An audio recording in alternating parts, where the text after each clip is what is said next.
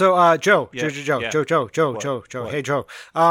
Did you did you already do the Batman, the first one, second part?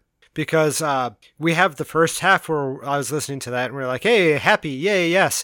But then I was thinking, like, man, the second half, if somebody only listens to the second half of the podcast, they're going to be like, hey, they must not like this movie. But that's not true. So maybe we should throw together something and be like, previously on the Rewinders, and then be like, start playing that song that's like, da da da da da da da da da da da da da da, and then like you have clips over the top of it, like, I love Batman. That part where it's awesome. Yeah. Just so people know we liked it. I can just put that in there.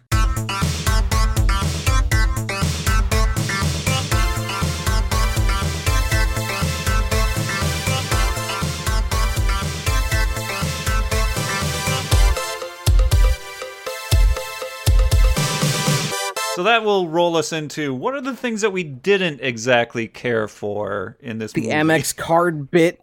I was happily watching that movie and happily watching the movie, and that scene, that one line pulled me so far out of the movie. I stopped watching for a good 10 minutes. Like, the movie was running, but I wasn't like paying attention to it. Yeah, you're invested, and then all of a sudden you're just catapulted into freaking space. It's a wonderfully goofy scene out of absolutely nowhere. It'd be like if, all of a sudden he just lifted up a jar of Grey Poupon and said, "I'd never leave home without this," and spreads it on a sandwich quick before he goes fighting. Right? It's just such a weird placement. And I get it. I get why they do it, but still. I'm going to go in the same vein as that. When I watched this movie, this is the first time I've seen it in probably 6 years, 7 years. It's a lot more campy and it's a lot more shot like the 60s show than I remembered it being. I was really, really, really put off by the janky, sideways camera angles constantly through the whole thing. And it just really, really reminded me of the 60s show. Just darker, but trying to still pull off the same camera style, the same goofy character movements and things like that. And I didn't appreciate that as much this time around. Because I don't recall Returns being that heavy. Returns is really bad that way. Oh, dude, I love Returns. I do too, I love Returns so much. I probably pushed it out of my head because I love the movie so much. Damn it. I'm going to have to go back and watch it now. It's not so much the 1960s camp. It's Tim Burton's way that he films characters. And I thought that, and I was actually trying to pick my mind. It's the same way in Beetlejuice. See, and I'll have to go back. I love Tim Burton, and I've seen almost everything he's made, and it's just, maybe I haven't thought about that in such a long time, or maybe I pushed that out of my head because it was so jarring in this movie. I actually did stop after I watched it and thought to myself, are Tim Burton's movies like this? There were a lot of scenes that they were trying to emulate comic book like angles from. The big one for me was that like top-down shot of Gotham with roof? Batman on the roof and him walking into the off the balcony. Yes, with his cape kind of falling behind him with a shadow. Yeah, exactly. And there's a lot of those shots, and they're not. I see what they were trying to do, but that's a shot that would require CGI. And they don't have it, so they do this funny paint out thing, and it doesn't work. If somebody were to go back and digitally adjust this movie, it would probably be really good. George Lucas it up. Not to that extent. Well, you don't want ATSTs rolling down Gotham Ave and Batman having to... Oh, okay, fine. No, I want ATSTs equipped with walkie-talkies. Ooh, yes, absolutely. And made smaller so they can have a conversation with you face to face to cover up the character that they don't want in the movie anymore. Yes. Kind of springboarding off of your comment, Dan, the most jarring visual effects scene in the entire film for me is when Joker falls. Yeah, Holy that shit, goofy that was bad. reverse they dropped something in it was drawn. It was drawn, and then when he hit the paint, they did this super zoom in on a bubble popping in reverse. I think to me it's upsetting because literally the year before we had Die Hard, which I will say, and I know that it's actually gotten comments on this, is absolutely one of the best filmed version of a falling death scene out there. When Hans Gruber falls off that building, the way that they shot it with the flailing body double and everything like that, it just holds up so damn well. And the fact that they actually dropped Alan Rickman without letting him know, because they said they're going to drop him on 3, but they dropped him on, I think, 2. So his genuine look of terror on his face, like, that was a year before this movie. And it looks so real that today, when you watch Die Hard, you can honestly see. It's like, holy shit, is that Alan Rickman really falling off a building? Because it's that seamless. Nothing looks out of place. This, I don't think I've ever had that feeling from this movie before. I don't know what it was about watching it this time, but this time I was just like, what? I had to actually stop and pause the film because I couldn't realize what I had just seen.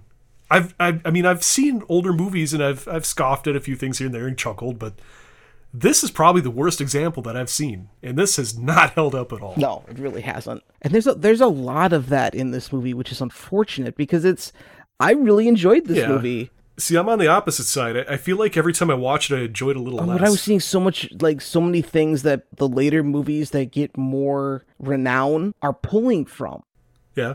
So, like, the Tim Burton Batman movies, which aren't considered canon at all, are what movies nowadays are basing characters and ideas off of. Exactly. It really set the stage for a lot of things to follow. A lot of things. Not just movies, comic books, TV shows. And I want to know who did the church and church tower combination end sequence first, because that's all I could think about at the end of the movie was, is it this movie that has this moment in the tower? And it's like, no, that's a different movie. Which movie is that? I don't know, because there's so many movies that end in a church where they go up a church tower and like do their last Cowboy sequence Bebop? up there. Cowboy Bebop. Is it in a church tower? Yeah. Though? I mean, because I thought Spike falls out a stained glass window.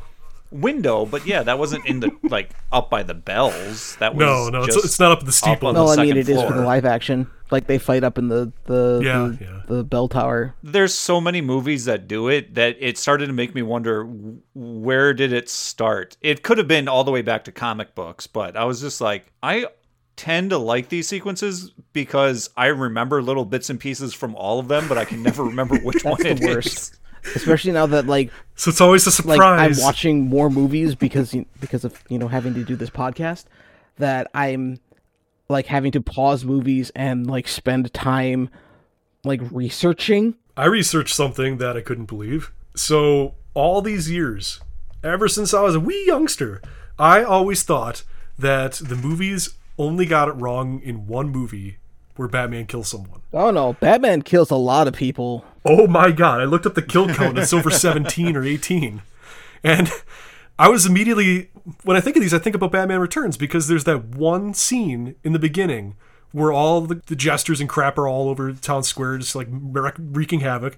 And Batman comes in for the first time, torches one of them with the afterburner on the Batmobile. But then the more pronounced one is there's a guy that blocks him when he's walking through the park, and he shoves a grenade on him and then throws him down an open exposed like manhole cover thing, and you hear the explosion afterwards. Like, he straight up kills people. So coming into this one, I'm like, I wonder if he does kill anybody in this one. And I was shocked at the amount of things that I saw. Absolutely shocked. Like, he's a straight up fucking stone cold murderer in this movie in some scenes. Well, that's people get Superman and Batman's like, I won't kill people mantra screwed up, because Batman will not kill innocent people. Unless it's necessary. Unless it's absolutely necessary. Superman yes. will not kill people, period. But you have the comics and you have the sequels, and it shows Batman will go out of his way to always string up henchmen, tie them up, deliver them to GPCD. Like, doesn't matter what he has to do to get them to be arrested and pay for their crimes. And he's still trying to do that for even the batshit crazy bastards who have half a face, or, are poisoning water supplies, or scaring people with fear toxins. Like, it doesn't matter how bad the threat is, Batman always tries to take them alive because he believes in the rehabilitation. So to come into this movie after so long... Nah, it's because he believes in sequels. He does believe in sequels, yeah. But to come in this one after not seeing it for so many years, I was floored. I was laughing like a madman at some of the scenes. It's like, The Batmobile goes tearing ass into Axis Chemicals and drops off a grenade at someone's foot, and the whole place starts exploding. It was not a grenade. I'm just like, holy it was 4 shit. grenades, and those weren't grenades. Those are definitely bombs. Like, yeah.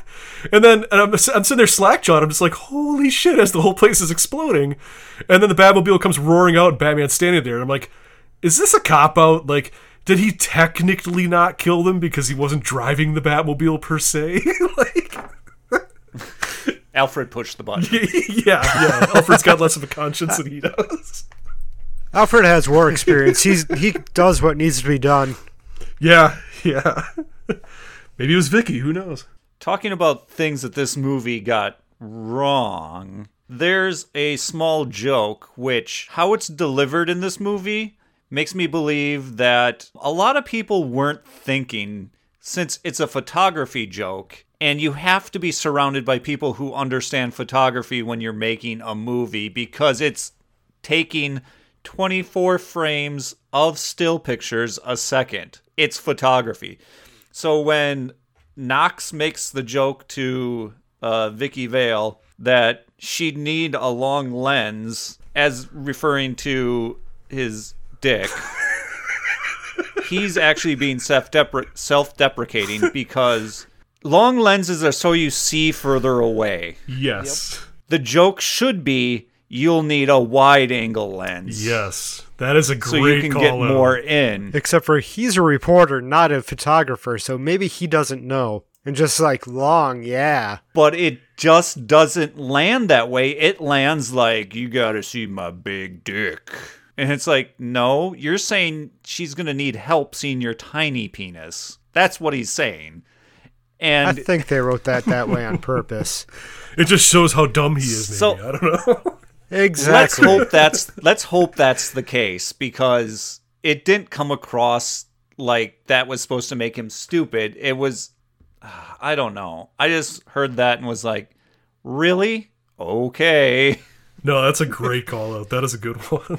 And halfway through the movie, I started getting the feeling that all the sets started looking like walking through the lines at Six Flags, where they're trying to like put you in the mood of the film that the ride's based on. I was like, either Six Flags is really good at replicating the movie, or the movie's building cheaper sets. One of the two. Yeah. The Batwing at the end. I'm not going to fault it for using a miniature set. Can we not talk about the... I'm not going to fault it for the miniature set. What I will fault it on is this is the first time that I've actually paid attention and heard at least 4 distinct different sounds of the thing flying. And the scene where it's coming towards Gotham, it's got the rocket sound, like... Then there's the scene where it's turning to Gotham, and it's got straight up UFO sounds, almost like it's from Mars Screeching. Attacks. Yep. And I actually stopped. I'm like, holy shit, what? And then next thing you know, it's got like this low flying airplane dive bombing sound effect. It's constantly changing what it sounds like. I never realized that. No, it's because it's constantly changing what it's doing. I guess. At one point, it's T-posing with the moon. Another point, it's dive bombing. I was going to try to get you guys' take on the moon, because I'm interested to see where that lands, whether it's good or bad. I like the I aesthetic. I love the aesthetic. It's yeah. corny as hell. It's corny. It looks great. I love the way it looks. I'm not going to lie. I'm a fan. The fact that they use a bat signal at the end of the movie tells you where your level of realism should be. Yeah. So having the moon thing is fine. But that moon thing is used a bunch in other movies later. Like E.T.? Other Batman movies. I think E.T. was like, before this.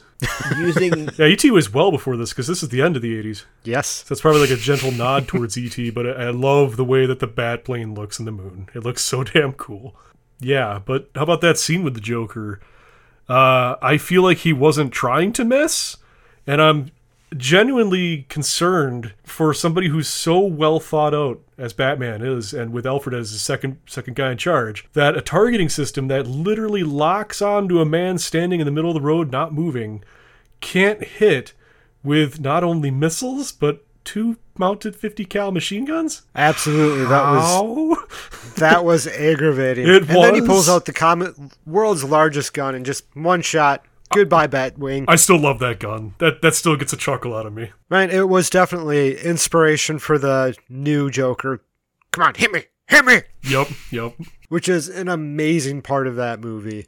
See, and that's just it. Juxtaposing between the two, that is so much less going on than in this scene. This scene, you got Batman, Luke Skywalkering it up. He's got his reticle zeroed in. He's firing off, 4 to 6 missiles and firing 250 cals at him. And the only reason it doesn't work is because the Joker shoots him with his long gun. Whereas it's much more of an impactful scene in The Dark Knight because Batman is just driving towards him. There's no other context. He's standing in the road, hoping Batman runs him over.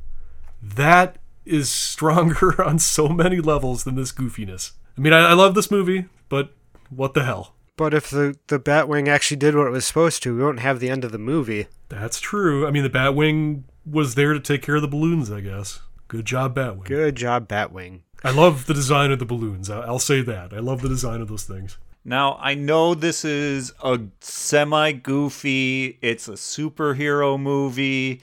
You're not supposed to think about things too deeply when watching it. But I became very interested in how Jack Napier, within a few days of, as he said, died and was reborn, with this whole, now all his nerve endings are cut and blah, blah, blah, blah, blah. How he pivots from being just regular Jack Napier to this image of the Joker and being able to have helicopters painted with logos, have his goons wear leather jackets with patches with the Joker face on it, where he has all this, it was always custom-made stuff. There's a distinct lack of, time. He had to put that order in pretty early after getting turned into the Joker. Damn it, Joe, now I'm not going to be able to stop thinking about this. Apparently, Wayne Enterprise isn't hiring enough people because there's probably plenty of people just willing to do that work real quick. Yeah, it's like Wayne Enterprise has a 4-imprint division, and it's just got this crazy order for a bunch of clown shit. Okay, let's push it out. Whatever. They want to paint some helicopters? All right. They want matching purple We're coats. painting a bunch of crappy old cars. Crappy old cars with lights Whatever. strung on the inside. Just, oh my God. It's kind of neat. I'll add it to my portfolio. 2 weeks later, oh my God, what have we done? Wait a second. We did this so good. He paid well, Check though. out that aesthetic. We That should have put our helicopter. name on this just so everyone knows to go to us for future business. Yeah, I don't know. I knew the shampoo bottle looked funny. Damn it. Yeah, there's a clown on it. It's funny. The last thing that I have any problem with, and I have very little, to be honest, I have very little problem with this movie, but the lieutenant at the beginning of the movie, it's like... Eckert, or whatever his name is? Who did... Eckhart. Yeah, who did ADR for this guy? Because they're like, no, this... Yes! Yes! So ridiculous. I'm so glad you brought that up. My biggest problem with him is the fact that they go in to chase down Jack Napier and his people, and Eckhart shows up, and Commissioner Gordon says, "We're not on Grisham's payroll," and doesn't actually take Eckhart out of that scene. Like, Eckhart still being allowed to be in there and do cop things, I'm doing finger quotes, should never have happened because they know he's on Grisham's payroll, so why would they let him in there? Yeah, that's a very wacky thing to allow. Like, either take that line out, Yeah. or take Eckhart out. Like, Exactly. They know he's a dirty cop. Why is he still there? Why is he not being detained in some way? in this specific situation, at least. Exactly. It's bonkers. That's for sure. Although Grisham did sell out Jack, but in that case, they saying we're not in the pack, it wouldn't make sense to, I don't know. That part didn't necessarily make sense to me. There's a lot of weird plot holes in this movie that one stuck out to me. I'll go in the same vein with characters here. I'm so glad you brought that up, Joe, because that's always bothered me since I was a kid. It's like somebody chewing tobacco while smoking a cigar, mumbling into a microphone that's at like 40%. I've never understood his character. But I will even say, extending the tentacles outward, I don't like this Jim Gordon. It reminds me too much of like the 60s Jim Gordon. I think that's what they're trying to go for. Obviously, it's completely different, but for me, like the de facto Jim Gordon is going to be Gary Oldman. Absolutely. I don't know. There's just characters in this movie that I don't really care for, and majority of the police kind of fill that bucket, unfortunately. So one last question. The scene in the bell tower, what was up with Vicky Vale? Was she just tired when she got to the top, and that's why she was all slumpy? Right? I don't recall Did him you see how many drugging her. stairs they had to go up? I mean, Yeah, shit, yeah, but- that was a tall-ass tower. No one else was tired after getting up there. Batman- They was. should have all been in stitches. And then, how did all those goons get up there? Helicopter. But then they didn't take the Joker and Vicky away, which is what they're waiting for. He was waiting for the helicopter to come take them away. No, he had them drop him off with Vicky at the top just to fuck with Batman, and then they picked him up again. Because that's just how insane he is. They dropped off a oxygen tank so he could get his breath, so he could do some weird dancing. But he didn't share it with Vicky because that's... So she was just tuckered. Yeah, I don't know what was up with her in that scene. It was so weird. She was like in a dreamy state. I never caught the subtle blowjob joke as a kid or even as a younger adult. Really? Yeah, so when she gets down on her knees, I'm just like, what? And it fits the movie, I guess. It fits the movie more than Ghost Blowjob in Ghostbusters. But I think the last thing that I have to say is about the Joker, and it's, I hate when movies do this, and this absolutely caught me the wrong way. I hate them shoehorning in that it was Jack Napier who killed Bruce Wayne's parents. It's kind of like Spider-Man 3 when they shoehorn in that it was the Sandman. And it's just like, I get it. You want to add just a little bit more and you want to Now shock you're the getting audience. You're getting into something that we don't know who killed Batman's And that's parents. how I mean, it should we know his stay. name is John Chill, but we don't know who. Because it takes away... Or is it Joe Chill? It's Joe Chill. Joe Chill. Joe Chill, yeah. It takes away the whole motivation of the character. If it was simple as revenge of knowing it was Jack Napier all along, what's to say he's not going to hang up his cape after he kills the Joker? Because that's retribution. He killed the man who killed his parents because that's who he was looking for. Versus not knowing who it was, or knowing who it was and having it just be some random Joe Schmo off the street. That's more of an impactful thing for the character because it just shows how random and how unpredictable life is and how something can be taken away from you so quickly. It kind of softens the blow, if you will, from it being just a freak accident almost to having it turn into this revenge story thing. And I don't know. I couldn't stand that being part of it. But how else is Batman going to muster up the muscle to beat the Joker if he doesn't have the dance in a pale moonlight thing to... I mean, he just killed a shitload of the city.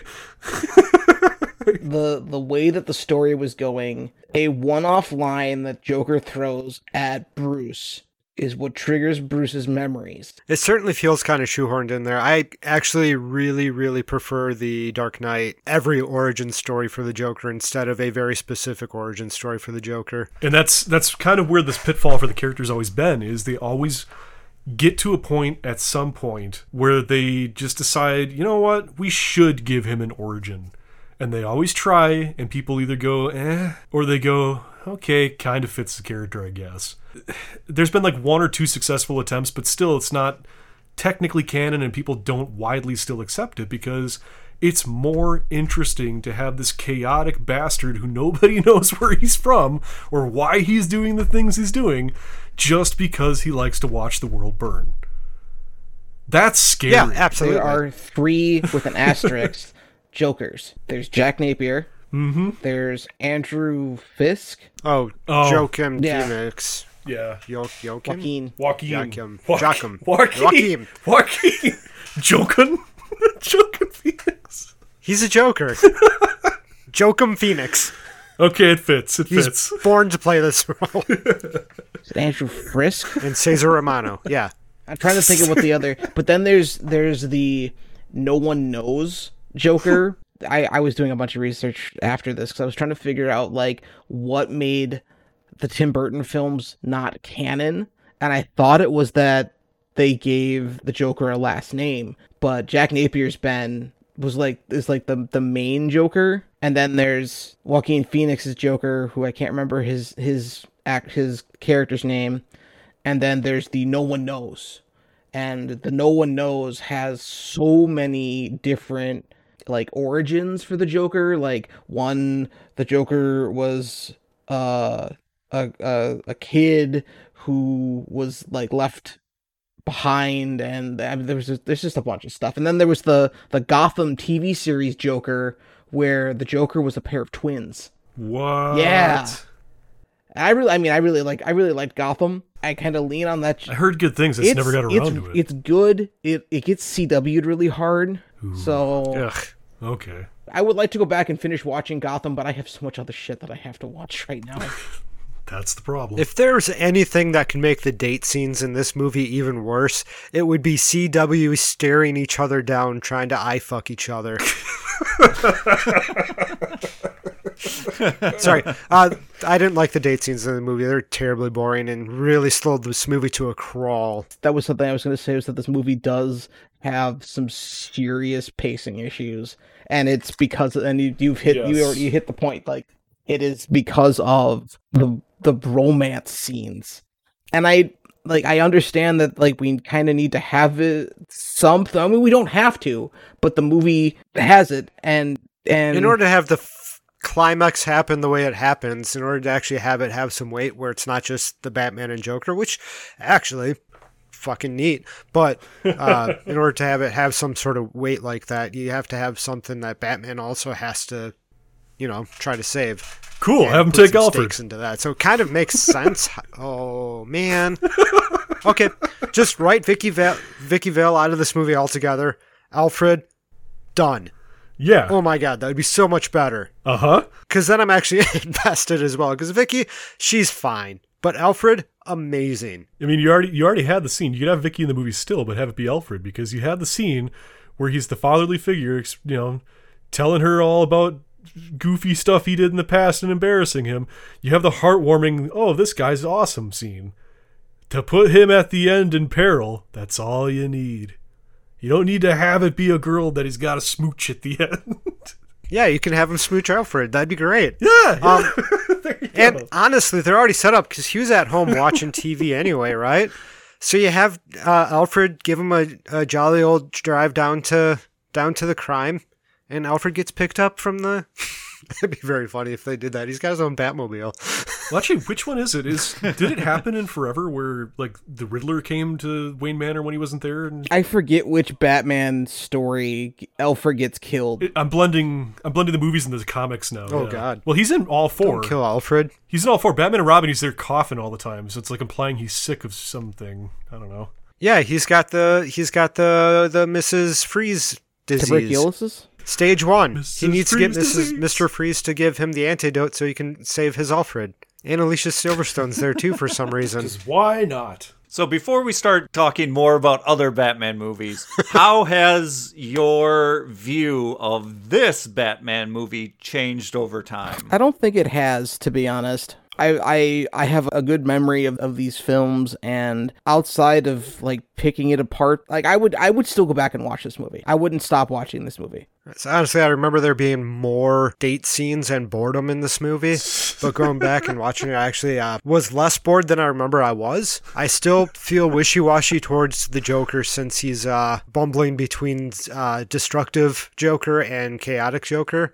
Chaotic Joker is just such a joy, and I don't think dancing makes you chaotic. Or singing a weird song. Yeah. Or wearing a silly hat. However, I guess it does kind of just all add on top of the weirdness of the Joker. Oh man, can you imagine a cinematic landscape where wearing a strange hat makes you a villain, or just makes you silly in nature?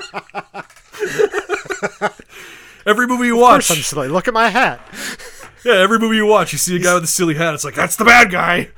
Just wait and see. I'm fairly certain this is a Monty Python sketch waiting to happen. Oh, for sure. I'm guessing that might be where they pulled this from. Of course I'm chaotic. Look at me dancing. And I'm wearing a hat. But, I mean... I get what you're saying. It's just another layer on top of it. It's an odd thing to me, but it's also, whatever. It's just more layers to the Joker, trying to make him an interesting character. But I enjoyed it more this time around, but there's still... I guess the nostalgia of Batman and the Batman cartoon specifically, because I was getting strong Batman cartoon vibes from looking at the aesthetic of the Joker. So there might be more nostalgia behind it, but yeah, it's a fine movie still. I have a hard time. I get this and Returns confused a lot. I don't simply because I've honestly seen Returns maybe half the amount of times I've probably seen the original Batman, and yet I enjoy it so much more. So this is really hard for me to admit, but this movie specifically has had such a huge impact on me growing up, and I had the toys, I had the costumes, even into my adulthood I had costumes and stuff like that. It's just everything about it. Danny Elfman's score, everything about this movie was just so detrimental to shaping my childhood. And I'm not gonna lie, like I said earlier in the recording, every time I go back and watch it, I like it a little bit less. Yet I don't know what the magic ingredients are for Batman Returns, but every time I go back and watch that, I love it even more than the first time. I think for me it might be the fact that they somehow found a way to balance having Shrek with they had Shrek with the Penguin, obviously, and then also Catwoman. Yeah, the donkey. They had three villains pining for screen time through the whole movie, but it never felt off-kiltered. And the pacing was much better than this film. And there was no detraction, and it was at that sweet spot where the effects were good, and nothing has aged, I don't believe. It's hard for me because I fondly think about Batman and Batman Returns as my two like de facto Batman movies, and it sucks knowing going back to the original, the one that started it all, I feel a little bit less content with every time I watch it. It's not a good feeling. And I don't know why that is, like I said, but years of having it propped up on nostalgia, I feel like the rough edges are starting to show for the first time in my eyes. And that's kind of a hard thing for me to have to admit. For me, watching the movie now, I come away with the feeling that it's okay. Exactly, it's middling. When I was a kid, I thought it was like awesome, there's action and stuff like that. Now it just kind of feels like Dan had mentioned that there's a pacing issue, and it's because it doesn't know what to balance to make all the pieces come together, it feels. Because you have all these characters, they don't develop at all. None of them change. None of them change for the better or the worse. I guess Jack Napier to the Joker is like the biggest leap for a character. Yeah. But they keep saying he's a crazy guy, he's insane, he's gonna kill a bunch of people. So he really doesn't. He just changes the image that goes along with it. Yeah. So it's not an internal change for the character. So it's a whole lot of stuff moving around and happening, but nothing changes in the end.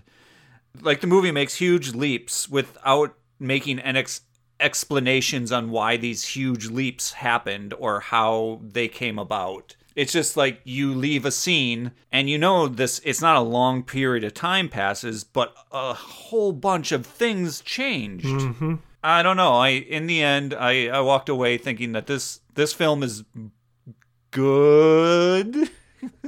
I think that it's okay, and the only reason why I feel the way I do positively about the movie is because of nostalgia, because of being a kid, seeing it in the theaters with my own money and enjoying it when I was a kid. I kind of give it a pass. I kind of do too, and it's really difficult to admit that because it's freaking Batman. It is so responsible for so many things that came after it, including my beloved Returns. It's just, it sets so much up, and so many things lend their aesthetics, lend their character development pace. Like everything comes down to this movie changing the landscape for superhero movies and the way that narratives can be told for cartoons and everything going forward. But the movie itself, it's difficult because it's not one that I'd recommend. I mean, maybe I'd recommend it for people who hadn't seen it just for one-time funsies, but I feel like it's more of an important movie that happened versus something that you're going to go continuing to be a classic that needs to be watched over and over and over again. Yeah. Yeah, it's definitely one of those movies that absolutely needed to happen. And I'm glad for that. I'm glad it exists. I'm glad it did happen. It's just, it's 30 years behind me now, and I don't know. So does it stand up? Mostly. I'm going to say it's kind of a, It's rough around the edges. It is a timeless film because you can't set it in a specific time period. They make I mean, outside the Prince songs and the Amex card, like you can't. I keep forgetting about the Amex card. Same. I pushed it out of my memory, damn it. I agree. Yeah, I think it can if there's interest. I think if there's no superhero interest or no Batman specific interest, it's kind of a stretch to get people come along, but that's any fantasy style movie, and that's what this is. It's a fantasy style movie. It's hard to get people who aren't interested in that genre to come along. And I just realized something. We didn't talk about the little harpoon coming out of the car helping it turn. How about all the harpoons? No, this is... Batman's riddled with harpoons. This is Batman 101. Something to do something that you need to do at the exact moment that you need it. It's wonderful. How he would have planned that he would need this is up in the air. I mean, needing to turn a car sharply is great. Well, I mean, look at how that car is built. That is a long car. You would definitely, if you have a harpoon like that, have it built into and welded to the frame properly so it would be able to withstand the pressures. However, oh my God, that would have to be so heavy duty. Yeah. It's apparently more heavy duty than the one he uses on his belt because he can't lift up 108 pounds. Fatty McFat Vicky Vale. Yeah. No, she was not 108 pounds. So he's got a fat shamer afterwards. Absolutely. I mean, I do feel pretty hypocritical here complaining about the bat grappling hook coming out of the Batmobile when in Returns you have at least two scenes I can think of off the top of my head. One where the little pedestal comes out so he can turn the Batmobile around 360 degrees, or 180 degrees, I mean, and torch that juggler. I mean, sure. That's not this movie, though. That's the... I know. And there's that, and then there's also the Bat missile, where the sides of the Batmobile eject off so it can go down the thin alleyway.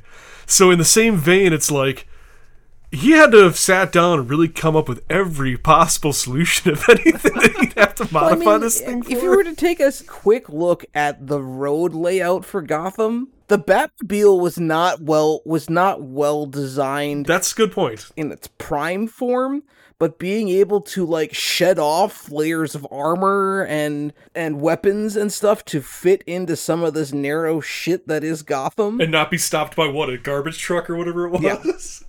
Yeah.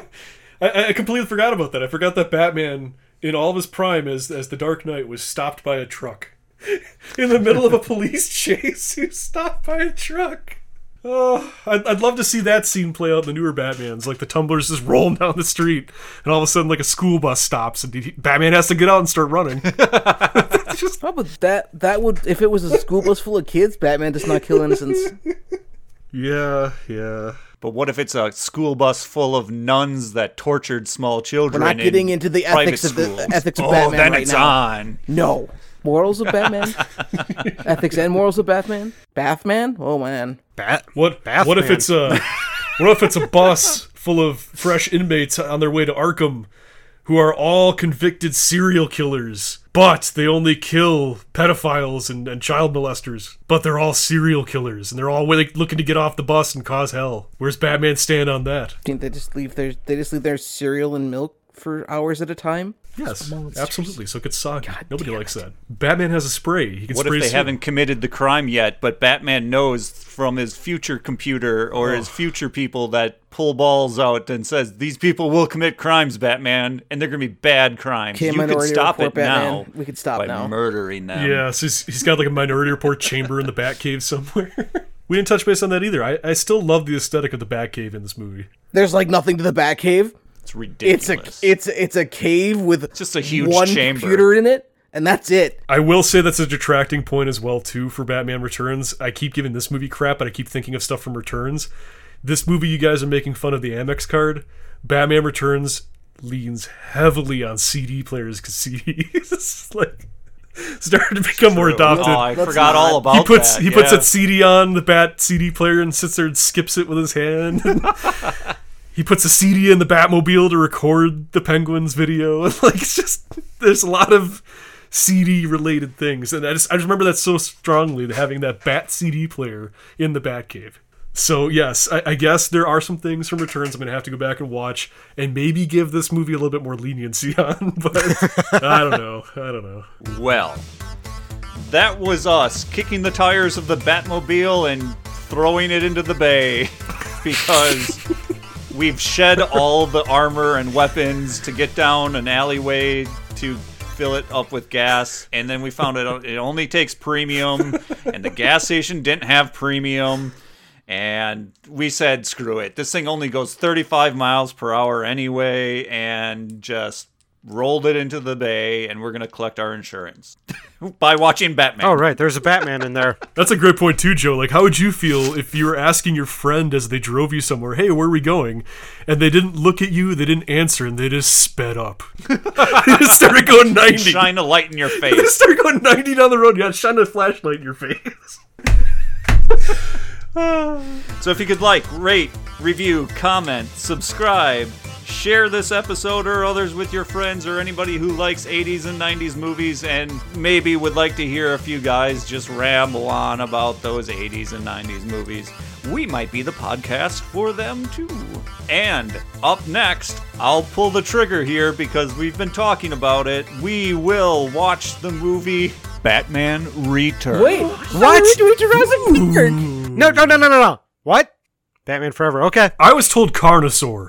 I rented that movie so many times from the family videos when I was a child. Everyone's talking about like they're gonna watch Returns again, so I was like, well, maybe we should just watch that. Oh, Batman Returns? Good. Returns forever, whatever. Good. Batman and Robin. Well, no, that's whichever Returns. one comes next in the Returns series. comes next. It's the last one with Keaton. Because Yeah. the parents got all offended and they said it's too dark for our children. Even though the Joker electrocutes a man into a skeleton in the first one. And, horribly disfigures his girlfriend and throws her out a window. Yeah, that too. That too. She's fine. I mean, She fell. Selena Kyle gets thrown out a window, but then she gets licked by cats and everything's okay again. Sorry. Outside of a scary penguin, I guess, yeah. So come back in 2 weeks when we rewind again. Yay. Hooray!